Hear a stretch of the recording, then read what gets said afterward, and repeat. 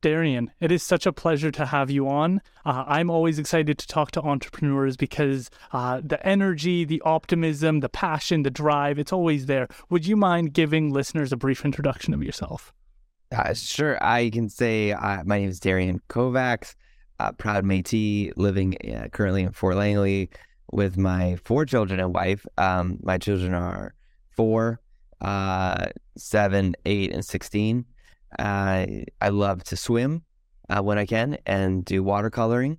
I'm not very good at either of those things, but I really enjoy them. What watercoloring? So I'll use pen and ink to draw things like scenes I see or things I observe, and then I do watercoloring on top, like with a paintbrush and watercolors. I got to be honest, when you said it and you said swimming, I was like, do you color in the water? I should know. I should try that. That'd be an amazing. I'm gonna try that challenge. I'll take you up on that. I'm gonna try that this summer. And I recently, this last summer, took up growing dahlias, which is one of my favorite flowers. Wow, beautiful. When did you become interested in entrepreneurship? When did you decide that you needed to pave your own path, go in your own direction, and bring your own vision to life? You know, it's a good question. I've had the chance, having a 60-year-old, he started a car detailing business this last summer. And I watched him do it and start it and made a little, registered on Google My Business, set up a little Google Maps thing, location, and started getting these jobs detailing cars. And I remember him doing the math at first because his friends were working hourly for X dollars an hour. And he came and he goes, Dad, I'm making like Y an hour right now. And I control when I work. I don't have to wear a uniform. I literally got to walk inside the house for lunch because people would bring the cars to our house. And I remember watching in his eyes this something flip and him be like, why would I ever work somewhere else when I can do this? And it was so fascinating and amazing as, both the dad and as an entrepreneur to watch that, the bug, right? If you want to call it that, or, the travel bug or the entrepreneurial spirit or even the entrepreneurial understanding that you can make it on your own. You can be your own boss. You can do it. So now, he's in grade 11. It's the wrestle of hey, what else do I want to do with this? And, what would I do if I went to university or college, and how does that apply? So for myself, my dad actually came over to Canada as a refugee from Hungary in 1956, like many Hungarians at that time, who lived here now in Canada. And my dad, my whole life, I watched him being an entrepreneur, and I watched him, starting businesses and running businesses, and I watched the ups and the downs. And I remember thinking to myself, some days he would just work these long hours and working, and sometimes in his office there, I remember thinking, I would never want to do that. I want a 9 to 5. I want to go home and not have to think about it. But I also remember seeing how much he loved what he did. And then I don't know when the bug hit. I think I've always been an interesting mix where I did go to university and I was involved in a lot of volunteer stuff and involved in a lot of organizations and things. And I tried a few things on my own, but I think I always would balance it with a salary somewhere or a contract somewhere. So I think it wasn't until I fully went all in with Jelly about 10 years ago where I actually, not even then, actually, I still had a thing on the side, but I'd say I just recently am more of I went all in, banked 100% on myself versus balancing it with a steady paycheck here and then entrepreneurial stuff here. Not such a bad thing to do, right? Because as you're introducing yourself to that world, the hesitation for so many people is that risk, that there is no guarantees. There is no, if you fail, if you have a bad relationship with a client, if something goes wrong, if a meteor hits your house and destroys your working space, it's ground zero, you have to start over. And then going and finding that job can be a challenge because they go, oh, who did you work for? Give me some references. Even getting a place as an entrepreneur, and they're give us your references for this. And you're I don't have any, I've been on my own. It makes the world a little bit more challenging if things go wrong. Yeah, and I feel even now, the way we structured our agency, Jelly Marketing, most of our client work is retainer-based. And so we pay, we have a flat rate each month where we do these services. And so I know what my income for the agency is at least for the next year. I know what to count on and can rely on. Whereas sometimes I connect with and chat with like friends that are in the website business, and it's so up and down, or in the branding business, right? So they'll get this really big branding project, but then they'll have no new work for maybe a couple months. So they're still living off of the work that was there, and then something big will come. Whereas I think maybe it's that what I grew up with watching my dad or my mom was always instilling me to find a good steady job somewhere and get a good education. And that balance of, running an agency, but basing it based on kind of that consistent retainer business. How did you approach your education? Because some people, more so now, people just go to school and they just, what am I going to major in? Like it isn't, which is good on the one hand, like at least you're educating yourself, but it feels like there's maybe less of a understanding of the why as to like, not like I'm going to go get X job at the end of it, but like, how is this going to enrich me for the rest of my life? What tools am I trying to develop so I'm a stronger, more thoughtful, competent person in the future? How did you approach that decision?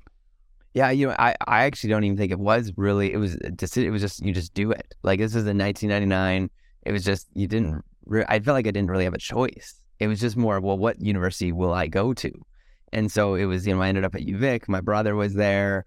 I studied visual arts. I went there to study painting. But again, as we know, I'm not very good at that, but I love doing it. So I ended up shifting into child and youth care. But I'd say, and you know what, I never ended up finishing my degree there. I never completed. So I still have like an internship and a few more credits to get my bachelor's.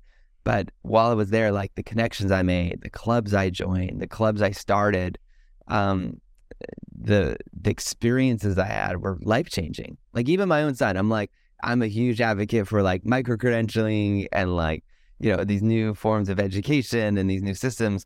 But part of me is like, man, I still want my son to experience university for the social purposes. I was saying, we were driving last week actually, and I was saying to him, I was like, what'd be cool is if like, whatever, BCIT or they had a room full of like gamer chairs, like really nice chairs. If you're not a gamer, they're just really comfy and cozy and you can lean back a bit. And they had these screens where you could take like your online courses, like take those micro credentials from like Microsoft, Google, Meta, like all the places. And then, but yeah, you're still taking some courses in person, but maybe you're able to gather with people who are taking similar micro-credentials to you, and you can process it afterwards and discuss them and dialogue and kind of like that hybrid environment. Like it would be the coolest thing if universities became gathering places of education, but they were more agnostic and more Switzerland than they were like, no, you need to take our courses and our credits here. I agree with you. It feels like we're in a transition period with educational institutions where there is a bit of a disconnect between them and average people, because so many people go, well, I want to know about how to make my art better, but I don't want to do 4 years of education on art history in order to start my art project. And it's like, there's a benefit, like some of the courses you don't get excited about, statistics being like the common one for people. They don't want to do that course, and it gives you tools. So the forcing people to do things is a good thing, but if it's not interfacing with the reality of the world, this is the complaint with high school, where people are like, I'm learning this algebraic formula that I'm never going to use in my life. And if that's how you feel about school in general, we've probably gone too far in the wrong direction. Yeah, no, I'm so curious. There's an organization in Ontario called eCampus Ontario, run by a guy named Dr. Robert Luke, and he has figured out a way, it's really cool, to look at kind of credentials and credits from both public universities and colleges and private universities and colleges, and soon to be corporate training micro-credentials as well, and figure out a way to Lego brick them up. So he's figured out a system where through eCampus Ontario, you could do like a bit of courses there, a few courses here, a little something. So think of it like collecting a passport, stamps or brownies or scouts or whatever, all the badges. And at the end of your 4 or 5 years or whatever, maybe 3 years, you graduate, or you don't even really graduate, but you leave the education experience with like a whole bunch of experiences and these little badges to prove that you know that stuff. Yeah. I think that's definitely something we're going to see more and more of. Oh, it's brilliant. Yeah. How did you get started with Jelly Marketing? How did you start to think? Were you thinking about this beforehand? Were you looking at the world through a certain lens that kind of led to this path? How did you get started? Yeah, so I worked in various sectors. Mostly youth work was where I discovered the importance and the vital need for good marketing. Also, even just while I was in high school volunteering, fell in love with the power of PR. Funny, I had this opportunity to volunteer for this conference that ICBC put on every year while I was in high school. So this is like mid-90s, run by these twins, Almira and Jobina Barai. And they show me like what PR can do when you got press for an event and press for a thing. And I was like, this is powerful and fascinating when you know how to use it well, right? It was kind of like, you remember Spider-Man, it was like Uncle Ben would say, those with great power have great responsibility, right? And so I watched them using it for good. And sure enough, years later, even now, Almira started a PR agency and we were able to connect as like peers. And it was so fun to be like, man, you put me onto this. It's so neat. But I worked in youth work and I watched our kids in the youth group who were on this thing called Nexopia at the time. And then they got onto MySpace. Wow, I remember that. That's crazy. Yeah. And I was still studying at UVic when Facebook launched in Canada for only university students. So I had a Facebook account because I had a at UVic address. And I remember thinking like, this is going to change things. I then worked for an organization where I got to start building apps. So in the iOS store, which is like the iPhone, and just seeing what apps we're able to do. And then I realized, this is important, it's vital, and there's a ton of organizations that just really need to know how to use it well. So then we launched Jelly, actually 10 years ago. Will be 10 years in a month, to help organizations know how to navigate the world of PR, so like traditional PR, and then at the time, mom bloggers, which are the OGs of influencers. So we were like the first influencer agency essentially in Canada. And then we worked, Google Ads had just gotten going. So we were running Google Ads and then managing people's social media channels for them. So those are the three things we did for people, and essentially also helped them with their SEO because of those three things were affecting their SEO. So that's what we did. And I was at the Fairmont with my mom for breakfast, and they had these little jars on the table, and I was like, that would make an amazing business card. I went to GoDaddy to see if the domain Jelly Marketing was available. It was. I got it for like $8, and I took like 9 jars home with me in my like pockets. They were leaving the Fairmont being like, like they were jiggling in my pockets. And I put them in a sink and then got some stickers and replaced the stickers on those jars with our branded Jelly Marketing stickers that we created. The really interesting thing that you kind of mentioned is this idea that you were getting involved in things maybe before they're popular, seeing Facebook's potential, Google's potential. It seems so commonplace now to talk about these organizations, but in the early days, Google was competing with Bing and other search engines. And so I'm just interested, how do you think about the future? Do you get excited when you start hearing about new developments? ChatGPT is a big one right now. Do you get excited when you start to hear these changes? Not really. Like all the stuff around like Bitcoins and NFTs and AI stuff, like there's not I call it Web 3.0, but I feel like there's so many small businesses and medium businesses in Canada, which is the majority of our economics in our country, that have yet to figure out Web 2.0, have yet to get a website working that has basic functionality like buying something or selling something, or a website that works. And so I think that stuff still excites me, like seeing an entrepreneur getting their website set up for the first time, or launching their first set of Facebook ads and seeing like a massive return on their investment and massive conversions. Like I haven't, like all the other stuff hasn't been super practical. Like I will give this thing. Okay, I just learned this recently. If there's an old saying that's quite violent, but I like to use, like, if you feed 2 birds with 1 grain, or feed 2 birds with 1 scone. But the idea being, if you shoot a video like what we're doing now, and if we put it into like Otter.ai or a transcription tool, Otter's a great one, free. And then I don't know if you do this yet, but you would turn this interview into a blog post or into an article.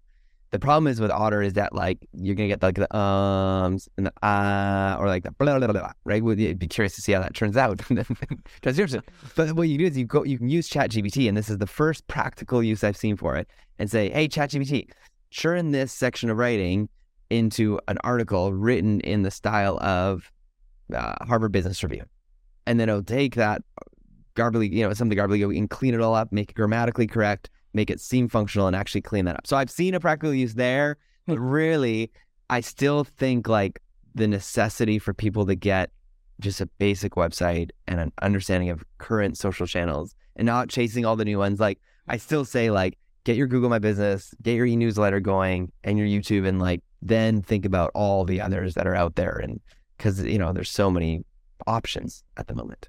Okay, you mentioned mom bloggers, the OGs, and I have to ask because, again, maybe a community that was underestimated at the time that you were interested in them. Oh, yeah. And obviously that's changed. You start to see people blow up on TV that have this kind of worldview. So can you tell us about betting on people, not just yourself starting a business, but looking at other people and going like, you got something here, even when in the market, maybe it's not quite there yet. Yeah. And I'd say even now more than ever, like with, you know, we're losing cookies, right? The ability to really track people well. Ads are getting noisier than ever online. You know, our ability to reach people in a really, you know, quality way, working with creators, as a lot of influencers like to be called now, is so crucial more than ever. You know, their ability to connect with an audience, their accents, their voices, their styles, their point of view, and really the trust that they build up with their followers and their connections is incredible, right? It's so valuable. We actually got to work with the brand Coast Capital Savings. It's a credit union. We got to help launch their first influencer campaign. And again, it was so neat to know that. And again, if you do the math, and this is some math we often use, is to hire talent writers to write the scripts of these commercials and to film it and edit it, like it would almost be like 10 times the cost it would be to work with a series. We worked with 6 creators who kind of wrote, you know, and said, you know, what they thought about, you know, working with a credit union and kind of their perspective in these really beautifully powerful videos that they then were able to then share on their channels that reached an audience that Coast Capital typically wouldn't be able to reach. Or they could, but it would cost them a lot of money with Facebook and Instagram ads. The fear, I guess, from their perspective, and like you don't see that a lot with corporations, is now your brand is linked to a person. Yes, and like Jared from Subway. There you go. And that's a pretty good example of how that could go wrong. Yes. Yeah. So we worked with like a meat brand. And so they were like, we suggested to people. And then again, someone on their team was like, hey, we found this post from like 3 years ago where she was trying out veganism and she did a bunch of like anti-meat posts. So we don't want to work with that person, right? Because she may go back to veganism again. So there's like, you're dealing with a human, right? A relationship with a person. So typically, you got to vet them really well. You got to find good fits. And I think too, though, you're always going to take a risk. Like Hudson's Bay did a commercial a couple years ago, and again, I love Schitt's Creek, and they used the 2 actresses from Schitt's Creek, the mom and the daughter, and it was great. It was a great commercial. But my feedback, I wrote this open letter to them, and I just said, hey, imagine if, like, I'm just guessing you paid them each, say, $100K to be in this commercial. What if you took that $100K, divide that by, $2,500, and gave it to, and using kind of like some of the statistics from our kind of like, how is Canada made up from like, the nationalities and our, kind of how we look as Canadians. And instead of just using 2 white women who have like, very similar accents, what if you worked with like hundreds of people across the country and that really represented Canada? You split up that $200K budget, divided by 2,500 each, and gave it to all these incredible creators across the country. I think the risk is worth the reward. And I think the brand connection and even if they're micro influencers, like say they've got 2,000 followers or 3,000 followers, you can regram it, repost it, and you've got this beautiful content from what I think is a beautiful spectrum of people across our country. Yeah. I think that's really interesting to be able to use your mind to understand things. Is there things that stand out to you in the industry now that interest you about how we communicate with people? Do you have hope that we're moving in the right direction? The only thing I can think of for me personally is it feels like we're being sold our own morality, and that's something I don't love. Like having a green image, like a green leaf on something, and now I'm a good person and I care about the environment because it has a green leaf on it. I get worried about that we're incentivizing people to think that they're acting in the world's best interest by having those types of. What are your thoughts? Yeah, there's a old phrase called slacktivism, right? So it's, and again, people criticize like Bono and Oprah when they launched the Red campaign, right? So you could buy an iPhone or buy, laundry soap that was red. right? And it was actually going towards AIDS relief in the world. And you read and study the stuff that Bono and Oprah would say, and their response back was more like, well, we wanted to give the opportunity for everyday people to be involved in something bigger than themselves. And so if you chose that iPhone over that iPhone, you chose the red iPhone, like, sure, maybe you could call it slacktivism. There's the criticism, but maybe you're also doing something, you're thinking about something besides yourself for a moment. Or it's considered like commercializing charity, right? But I think there's some cool parts of it. Like I am actually a big fan of B Corp, which is the ability for businesses to register and go through a pretty intensive survey process to be like, hey, here's all the things that I'll comply to. It's really intensive, but when you get approved, you meet other B Corps who are like, man, you stand for something bigger than just making money. You stand for helping the planet and people. And sure, if people choose to work with us because we're a B Corp, great. But sometimes we forget to put the logo on. Actually, I forgot to renew it this last year, so we're not actually technically a B Corp right now. So just so it's clear, I need to sort that out right now. But when I see people who are B Corps, I'm actually pretty excited about it. Ben and Jerry's, Patagonia, Tentree. Love Tentree. Yeah, like they're cool companies that are trying to do something. And I think it goes a lot deeper than that. Like there's like an amazing project out of the US right now that I'm really fascinated by called Creative Ladder. So Ryan Reynolds started it when he got involved in the ad agency, ad industry a couple of years ago, started doing commercials, also known, of course, for his acting, and bought a soccer football club out of the UK. But he realized when he was in the industry that it was really predominantly white people who were working there. And so they did a study and found that the main reason they weren't seeing diverse voices in the advertising industry is that they didn't really know about it, or it wasn't really posed to them as an option while in high school. And so they've been working to change that and working to provide resources and mentors and tools to shift that. And so we're working on a similar thing in Canada where we don't see a lot of Indigenous voices in the advertising marketing industry. So we've been doing a series of videos about like what a day in the life looks like, but showing that it's not just a completely white industry. Because it broke my heart. We launched a marketing awards show through our Marketing News Canada podcast. And I was like, as anyone would do, I'm going to say, hey, who else is doing award shows right now for marketing advertising in Canada? We studied, there was 16 of them at the time for all things PR, comms, marketing. And every single jury member was a white person. It didn't exist. The non-white jury members was not even a thing. And I think for me, my heart was broken. Like for days, I was really hurt because I was like, man, I thought I was part of this industry that's super like creative and inclusive and open. And then I remember sharing it with someone and they're like, dude, this industry is as racist as every other industry. Why would you think we'd be any different? And I was like, because we're artists and creators. Like, we don't care about that stuff. But he goes, no, man, we're just as bad as everyone else. So I think that kind of propelled me and my wife and I, we've set up like a bunch of scholarships to try to help propel more Indigenous voices into the industry. And I get frustrated in some ways, but again, I shouldn't air this on here but I'm like, I'll say it like this. I am looking forward to the day when I no longer get hired to help with Indigenous perspectives for large corporations and brands, because instead they can go down the hallway and be like, hey, Tommy, tell me what about Bannock, or hey, Tommy, tell me, we got Indigenous History Month coming up. What should we do? Instead of going to some outside organization, it'd be so rad if they've got a peer at the water cooler or on Zoom or on Slack they can talk to. Yeah, I definitely think I just spoke to Willie Sellers and we were talking about the growth, because I think Indigenous economies are really interesting because they haven't participated in a very long time. And so now you're seeing a group of people, Sharon Bond, who runs the Kukuli Cafe, talking about this idea of Indigenous entrepreneurs being a community of people who know diversity, who know how to work hard, who are hungry, and who are willing to put in those long hours to see the difference. And we need that. We're seeing a challenge with getting enough people into Canada who are able to do these jobs. And we have this whole population in so many different Indigenous communities that are ready to go, that just need to be directed to the school, directed to the resource to start to see progress made. Come on, Aaron. Preach it, Aaron. Come on.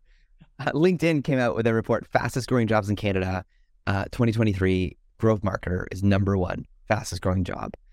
And I would argue this, and again, I'm open to be argued against it, but I would say one of the best superpowers that Indigenous people have is storytelling.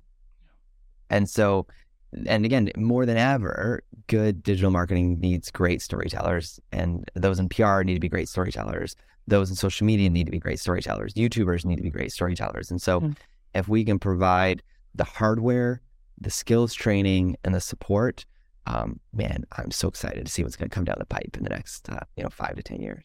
Okay, so I have to ask, because this is a challenge I think so many entrepreneurs have. I have the idea, I have the product, I have the food, I have the service, but nobody's ordering. Nobody knows. I'm getting no searches. How do you start that conversation? We walk in, sit down, and I'm like, I've got this product. You see it's a good product. You know it's a good product. I've got this good product, but nobody knows about me. What is that kind of journey in your mind? How do you break a problem like that down? Yeah, that's a really great question. And usually it's like if you got product, which is business to consumer, there's like services often which are business to business, right? Selling to other businesses. So we essentially break it down in like to 7 kind of modules is how we look at it. So we look at it like, okay, what can you be doing on social media? Like what are your audience? Are they a Pinterest audience? Is it like a localized? Should you be focusing on Google My Business? Should you be working on an e-newsletter and offering like coupon codes?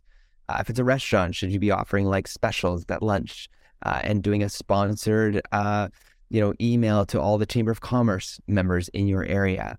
How do you get some earned media? What does it look like? Even looking at this podcast and this show, like what does it look like to get Post Media or the Globe Mail to pick up how incredible this show is that you're running, right? And kind of like and again, they may not just cover your show, but they'd be like kind of like the next generation of Indigenous, kind of content creators, right? And who are they and what are they doing?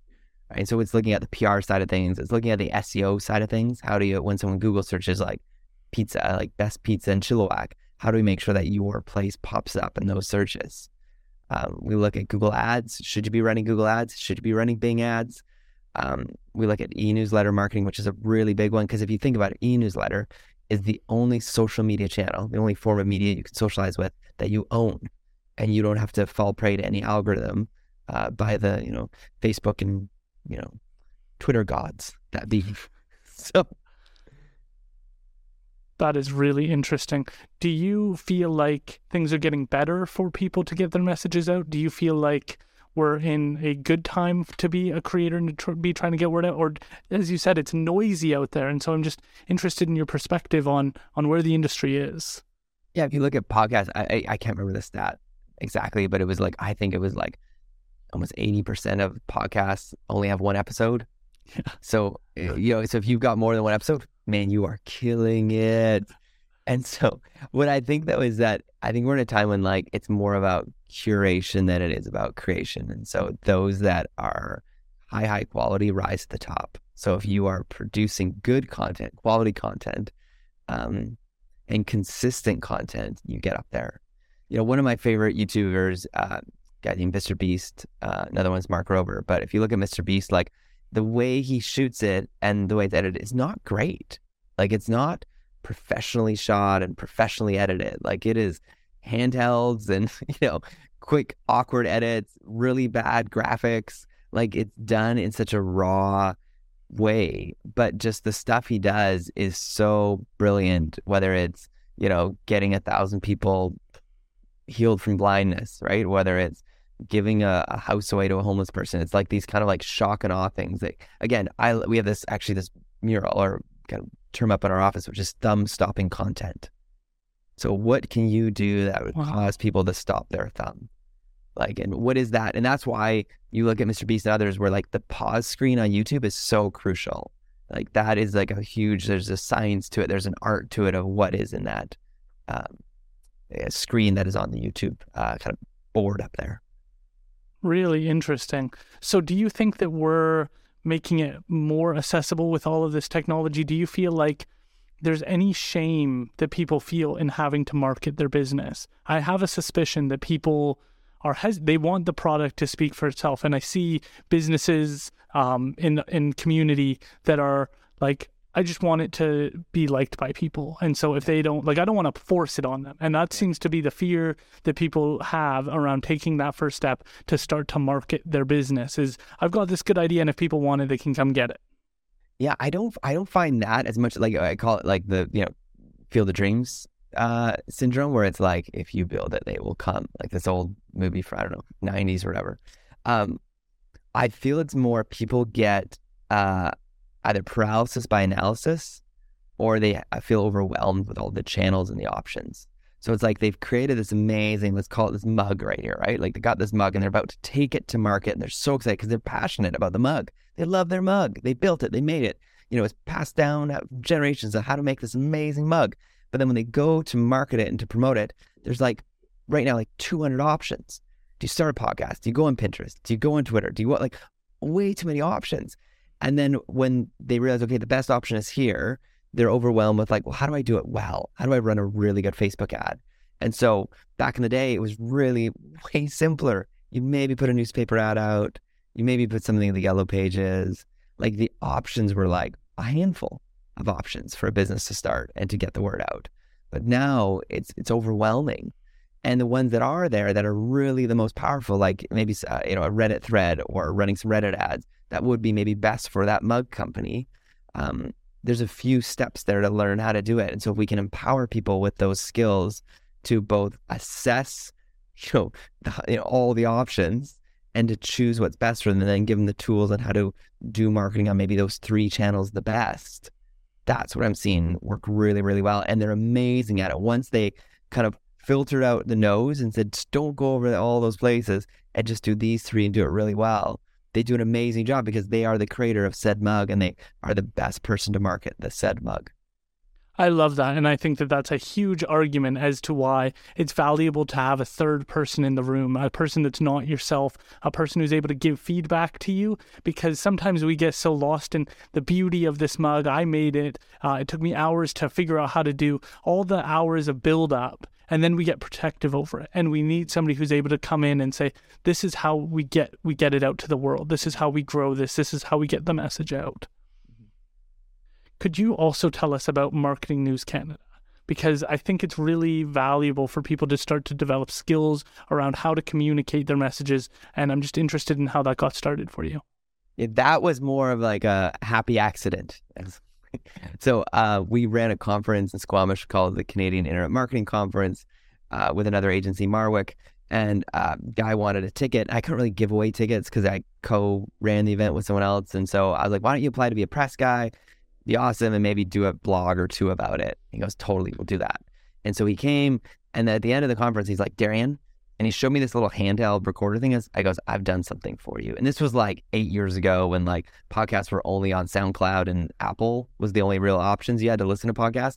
So the next week he launched what was called Marketing Jam, is what we called it originally, our first episode. And it was a series of interviews of all the people backstage. Like it was like the head storyteller from Pixar to someone from Google to someone from Twitter. And we had all these speakers, but he took these sound bites and made this thing called a podcast. And he's like, hey, I'll keep doing it. So we paid him a monthly fee every month, and he kept these podcasts going. And then we hired someone who had a really strong production background and said, hey, man, we could do this in-house. It'd be really fun.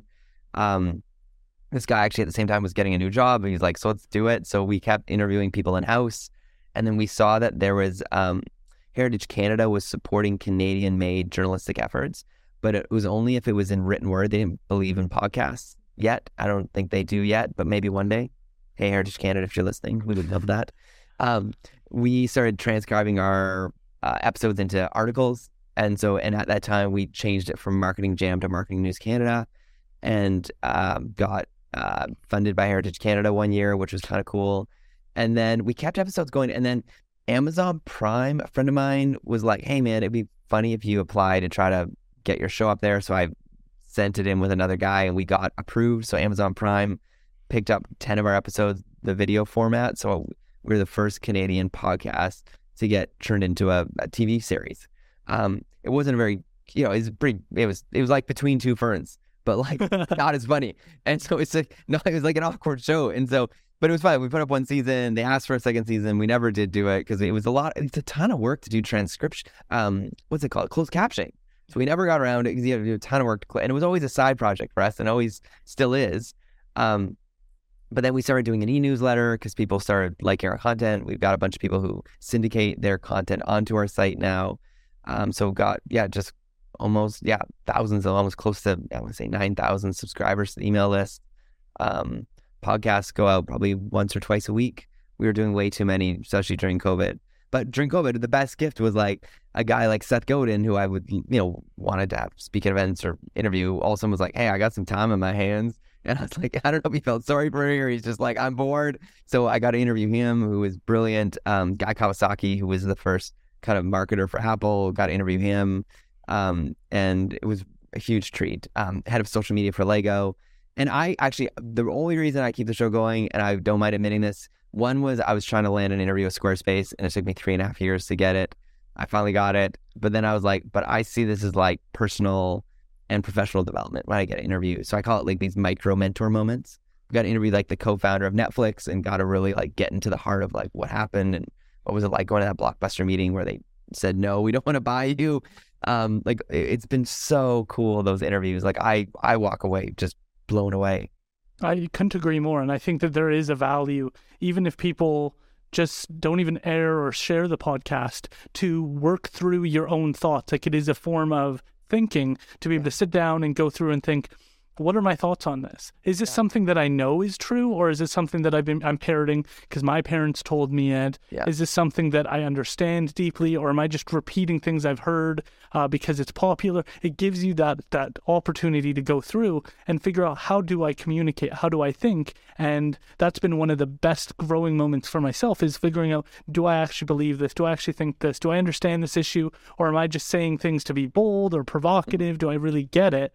And then sitting down with really interesting people and hearing them explain their understanding when they're an expert in something. And I get to go, wow, okay, how do bees work? Because I interviewed our provincial apiculturists. How do they work? How do you see them? Why are you interested in this? And to take that journey and learn. Did you ask him if he saw the Bee Movie with Jerry Seinfeld? I didn't ask him that. What? I didn't ask him.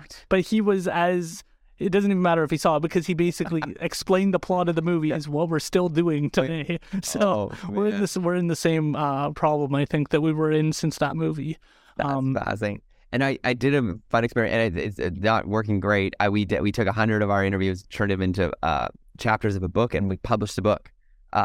Really? Last month. So it's been definitely not a bestseller in any regard, but it's been cool to like people that like paper. So we've sold like, I don't know, 10 copies. I don't know how many copies. We've sold them so far, but we were able to. So we just hit our 300th episode. So we're going to do 2 more of these books where we'll have like the first 100 reviews, then the next 100, and then the next 100. And people that like books, I was inspired by a book called Tribe of Mentors, where he took, again, a podcaster took 100 of his interviews and found like the best nuggets from it. And so you could flip through it and circle things, and it's pretty cool. I think it's really fascinating to see that transversion, that changeover from mediums, when you see a podcast get written out into a Substack article or something like that, and see people be able to communicate, because people like to read, people like to listen. There's different approaches for people, and to make learning more accessible is really where I get excited about podcasts. And then you can learn from people like yourself and understand an issue in a different way than maybe you did before. Yeah, no, for sure. Can I just ask, what advice do you have for people? You've taken risks on yourself over your career. You continue to invest in new ideas to stay fresh and stay current with people. I'm just interested, what can people take away from this? I feel like there's a lot to learn from individuals like yourself. And I'm just curious as to what thoughts you have for others who are starting to take those initial steps to start their own business, to start to take steps for themselves. I think it's almost like, there's an old saying, like you throw spaghetti against the wall and see if it sticks. So like we started a training school out of our agency called Jelly Academy, and we just tried it, right? It was actually, funny enough, it was one of our clients was like, can you train me? So we trained her, and then we tried a few more. So we threw a bit more spaghetti out, and then we made an open class so people could try it, and it worked. So it's almost like, crawl, walk, run is the old saying, but trying it. And then I think we realized, there's a massive need and this hole in the training industry that we're able to fill. And we just happen to be at the right time in the right place. And I think that's what so much of entrepreneurship is like trialing things. And then sometimes you just happen to be the right place at the right time when it works. the only thing that makes you somewhat unique, and I would say the best entrepreneurs unique, is that you have a love of the game. You have a love for what you do. And I'm just wondering if you could just speak to that, because there is something to like trying new things, but you have to have an initial love of it. You have to do it. Like a lot of the best podcasters started, no one was listening and they were speaking into a microphone because they loved it. So can you talk about that love of the game? I don't know. I like the podcast is more. I find people fascinating. I was like, I got to interview these people. It feels honestly, this whole last 46 minutes have been super awkward for me because I'm like, I'm used to being in your shoes, and I'm like, feel like this is very unfair. But and then the other side of like the school stuff we're doing, like I just love it, and to try things and to, there's an old, incredibly wise woman, who used to say to her students when they got on the bus, we'd always say to them, get messy, make mistakes, and have fun. Her name is Miss Frizzle. She has this magic school bus. It's incredible. Check it out. She's a very, very wise woman. But, it's so great to be able to live in a time where you can get messy, make some mistakes, and really have fun with it. And if you're having fun, it doesn't really feel like too much work. But again, it's also like being excited enough about it that you're willing to do so much of the work that I've done, and so many, my partner does, is like stuff that no one will ever see, right? It's the late night emails. You're doing a night shift until, putting another 4 hours in at night to try to catch up on things. You're meeting with people and it not working out, and you're trying things and throwing spaghetti and it just falls right off the wall and it never sticks. But I think that the core of it is, though, finding it. There's an amazing book called You Are Special about these amazing WeMake people. And they run around giving, gray dot stickers and gold star stickers to other wooden people. And if you get a star sticker, it's because you're awesome, right? And if you get a gray dot sticker, it's because you're not that great. And there's this one character, Punchinello, who kept getting these gray dot circle stickers, and he was really sad. And he was it was the worst. And he'd try to do these amazing feats, and then he would fail even more, and then he'd get even more stickers of the gray type. And he would see these amazing wooden people with these beautiful stars everywhere. He's like, I want to be like them. They look amazing. But then one day he saw this wooden person, Lucille, walks through town and had no stickers at all. And was like, what? How is that possible? And chased after her, goes, how is that possible? And she goes, well, actually, I just go up and see the wood carver each day. That's it. And then she walked away. And Punchinello goes home, goes to bed, thinks about it. He's sitting up, can't sleep. He's like, should I go? Should I do this? And he was just covered in these gray stickers. He's like, I'm just going to go. So he went the next day and opened up this massive door and walked in. And all of a sudden he heard, Punchinello, it's so good to see you. And these big hands came down and lifted Punchinello up and put him on his workbench. He goes, oh, it's so good to see you. And Punchinello's like, how do you know me? He goes, well, I made you. Of course I know you. And then he says, oh, man, I'm so embarrassed. He goes, oh, man, you got a few bad marks on you. And he goes, yeah, I'm so sorry. I'm just a big mistake. And he goes, you know what, Punchinello? I made you, and I never make mistakes. And he says, you know what? Come and see me every day, anytime. Come on up. And he lifts Punchinello off, puts him down, and Punchinello kind of has a little smile on his face. And as he's walking, he looks back. One of his gray stickers falls off his body. I read this story to my children, and it's an incredible, I think, story for entrepreneurs where, we can get praise and we can get put in the newspaper or get put in things, and we can have a great quarter, and that's awesome. But that can't be our oxygen. And we can get a lot of negative feedback and bad reviews and have a really grumpy customer, and that also can't feed us and fuel us. But if you can find that voice, whether it's meeting with if you believe in your creator, and you can go see your creator and let your creator whisper over you that I made you and you are amazing and you are not a mistake and I love you, great. If you've got another method to find that anchor in your life that could just get your feet somewhere where it doesn't matter what anyone says about you, whether it's a partner that can whisper to you at night, like, you are amazing, you are incredible, you're amazing at just who you are as a person, doesn't matter what your business, what it's ups or downs, like that's that voice to find.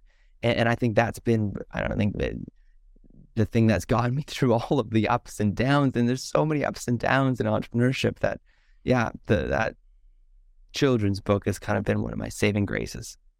What an incredibly profound and beautiful story. Darian, thank you so much for being willing to do this. Would you mind telling people how they can connect with you, how they can stay up to date with you?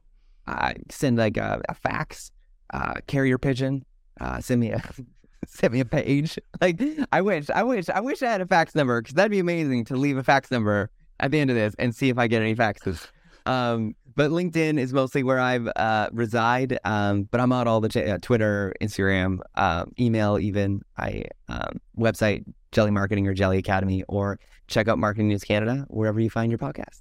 Brilliant. Thank you so much again for being willing to do this. I really appreciate all of your knowledge. That story was absolutely beautiful, and I'm so excited to share that with people. Huge thank you as well to Tim for putting this together. If we could switch to his camera. Tim's in the house. Yes. DJ Tim. Another one. All right. Awesome. How did that turn out, Tim? That was great. Well done.